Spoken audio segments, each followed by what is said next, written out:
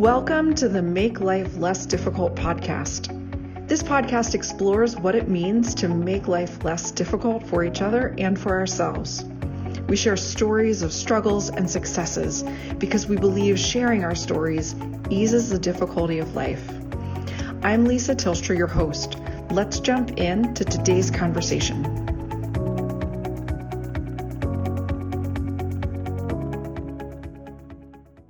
As we begin to explore what it means to make life less difficult through this podcast, I want to take a little time to share about myself, my own journey. And as I thought about preparing for this podcast, I started off with the question of who is Lisa Tilstra? And I looked at my name and I thought, well, I have actually been quite a few names before this name, Lisa Tilstra. So all of my names, when I include all of my names, I am Lisa Matilda Farkash Hope Tilstra. And my legal name now includes Lisa Matilda Hope Tilstra. But my maiden name is Farkash.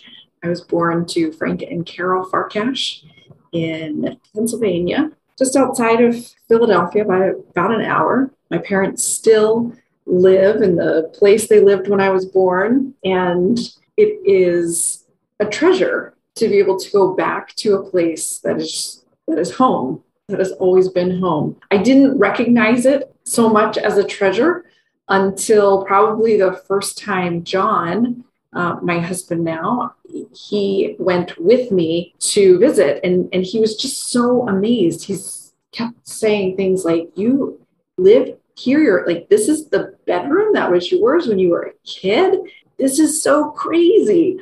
And I didn't even think about it because it was my life, right? And I didn't know anything different.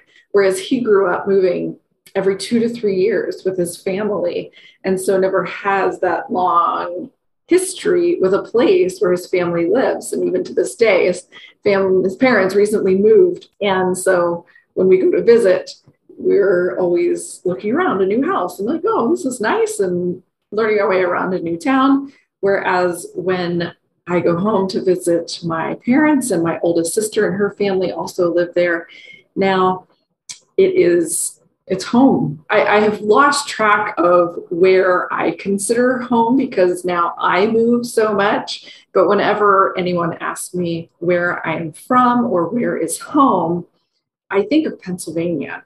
So I first got married when I was 23 years old. I married Eric Hope, and I took his name. So then I became Lisa Matilda Hope. And Lisa Hope, what a cool name that was. I really loved the name Hope.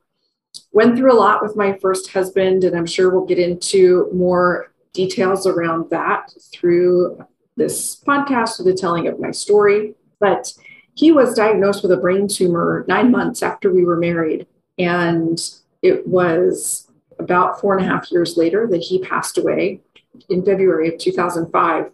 And as I was thinking again about this question of who is Lisa Tilstra, I recognize that so much of my story and my identity is indeed connected to the experiences that I went through in my 20s with Eric. They were so influential and significant and transformed me as a person. And so there is a lot that I connect to that time in my life. And I did an exercise, again, preparing for this, where I listed out all of the identities that I connect with myself. And I think sometimes it's really helpful to look at the bigger picture of who we are, especially when we have significant events in our lives that seem to kind of draw most of our attention. And this is who I am. This is my story.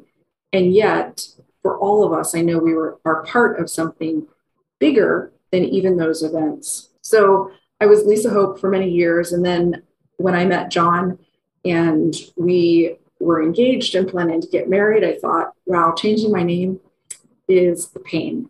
However, it seems weird to keep the name Hope because that was the name from my first husband, and now I'm getting remarried.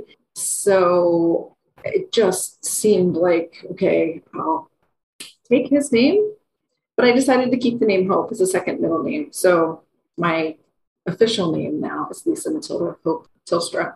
And I'm going to read through this list that I made and just kind of see where we go with it.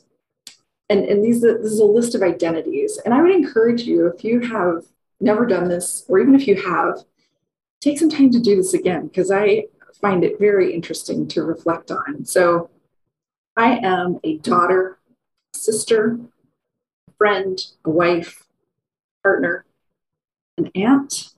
I love my nieces and nephews very much. I'm a daughter-in-law. I'm a sister-in-law. In my first career, I was an occupational therapist, and also for a period of time, a hippotherapist, where we used horses for occupational therapy. And I worked very closely with a physical therapist in offering those services. I grew up with horses, so I am, and I was an equestrian. I still hold that identity close to my heart, even though I do not get to ride and spend much time with horses now. Whenever I am around horses, it feels like home. I am a volunteer. I am a widow. At 28 years old, I was widowed, and that identity was huge for so long in my life. It was certainly not an identity that I wanted in my 20s, and yet here it was handed to me. I worked as a chaplain for a number of years. I later became a coach, a leadership coach, a life coach. I'm an entrepreneur. I started my own business. I have started several businesses since then. They're small. But it took me many years to be able to even say, I'm an entrepreneur, I'm a business owner. And it's interesting to notice how some of these identities really feel comfortable to me.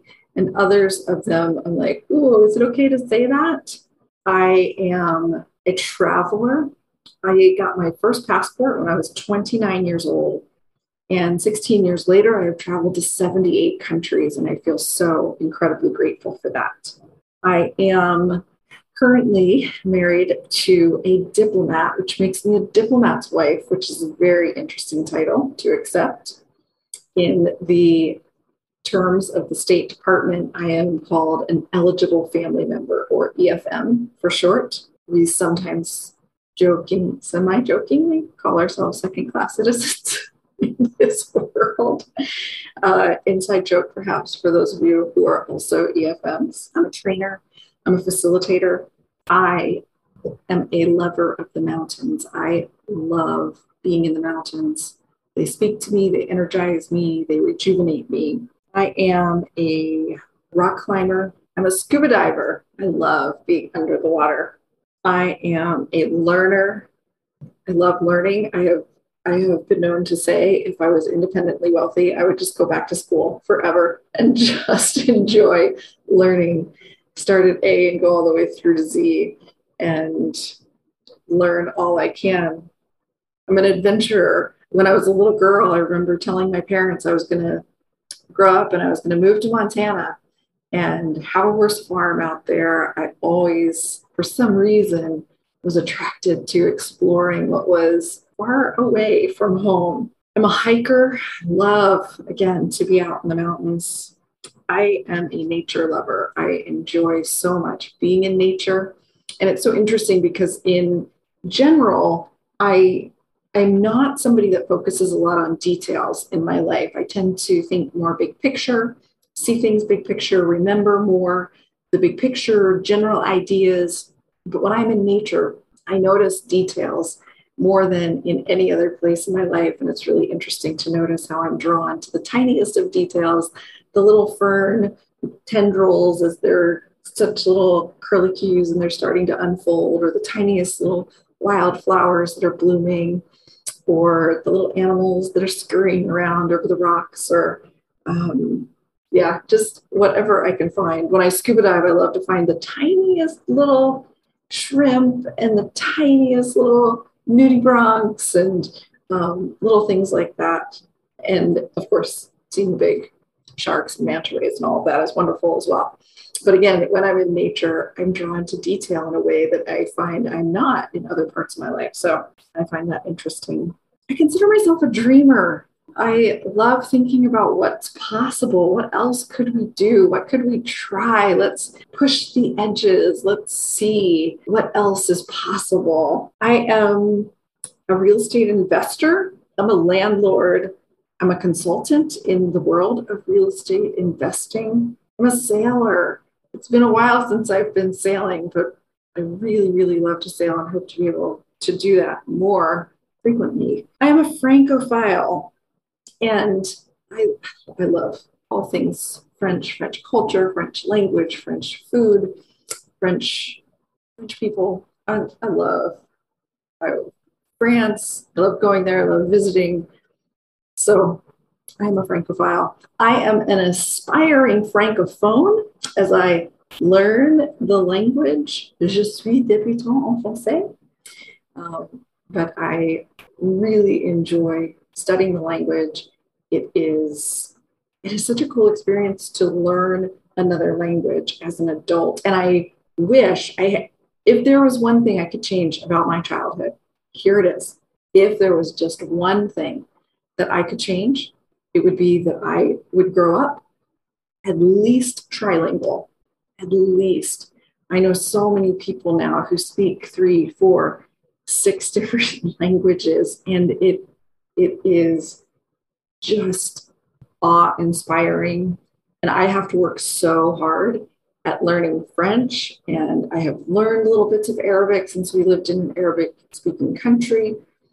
I have learned little bits of Tagalog because we lived in the Philippines, and I've learned little bits of Dutch because we lived in the Netherlands, and I am slightly attempting to learn little bits of Sinhalese because we're living in Sri Lanka. However, my focus is on French, and I'm continuing to focus on French. But it is such a wonderful gift if I think if kids grow up multilingual, because as kids they're learning and they don't even realize that they're learning multiple languages, but as adults it becomes hard work. So back to this question, who is Lisa Tilstra? If you're still listening, I sometimes feel overwhelmed with gratitude. When I look at a list like this, I feel so much gratitude for my family, for my friends, for the opportunities that I've had to travel, to live around the world.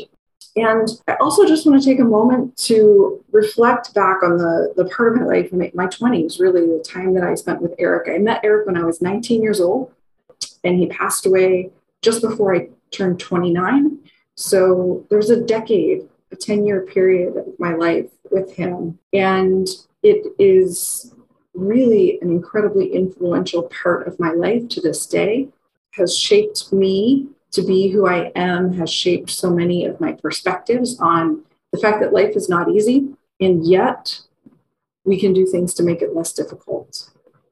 And it is my desire to find those little ways to make people's lives less difficult when they're going through really significant hard times, and also when they're going through hard times that might, in the big picture, be less significant, but they are still significant in the moment. I remember when Eric was sick and we knew that his brain tumor was going to be terminal, people would ask me how I'm doing, and I would share with them. And my faith was a very significant part of my journey and a way that made my life less difficult during that time. And I remember people saying to me, I couldn't do it. I can't imagine going through what you're going through.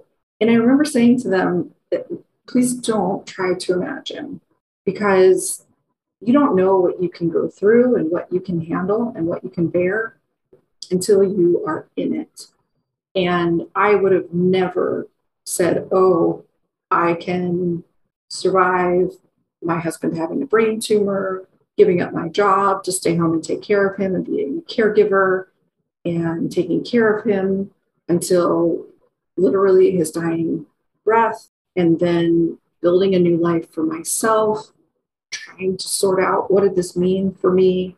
I would have never looked at myself and said, yeah, I can do all this, right? But in the midst of it, strength comes and we do the thing that is in front of us. We take care of our loved ones who are with us. And I'm deeply grateful for that experience. And I'm deeply saddened by that experience. And I still am processing that experience and closing out some of those memories so that I can have a healthier emotional response when I think back to many of those memories. So life is complex. Life is complicated. Life is not easy. And yet, telling our stories, sharing, remembering the big picture, sometimes stepping back, zooming out, these are little things that we can do to make life a little less difficult. And throughout my life, I think about the people that have been part of my story, part of my journey. Some of them for decades, my whole life, my family, my sisters, my brother, my parents. Some of them for less time, friends, some just acquaintances. And they come and go, and yet each interaction can be a place where there is love and kindness shared, and life becomes a little less difficult because we are in connection with each other. So I'm going to leave you with this. Take some time to ask yourself the question, who is, and fill in your name. And I would really encourage you, take a few minutes and make a list of all the different identities that you identify with. You might be surprised at how long the list grows. And not all of them need to be current, right? But at any point in your life, if you have done something, been involved with some activity, include them in your identity. Let yourself zoom out, see yourself from a different perspective, see yourself the whole of your life, and see if it doesn't give you a new perspective on whatever is happening right now in the moment. And with that, I will sign off with my latest identity, which is that of a podcaster. And I hope that together we truly can make life less difficult.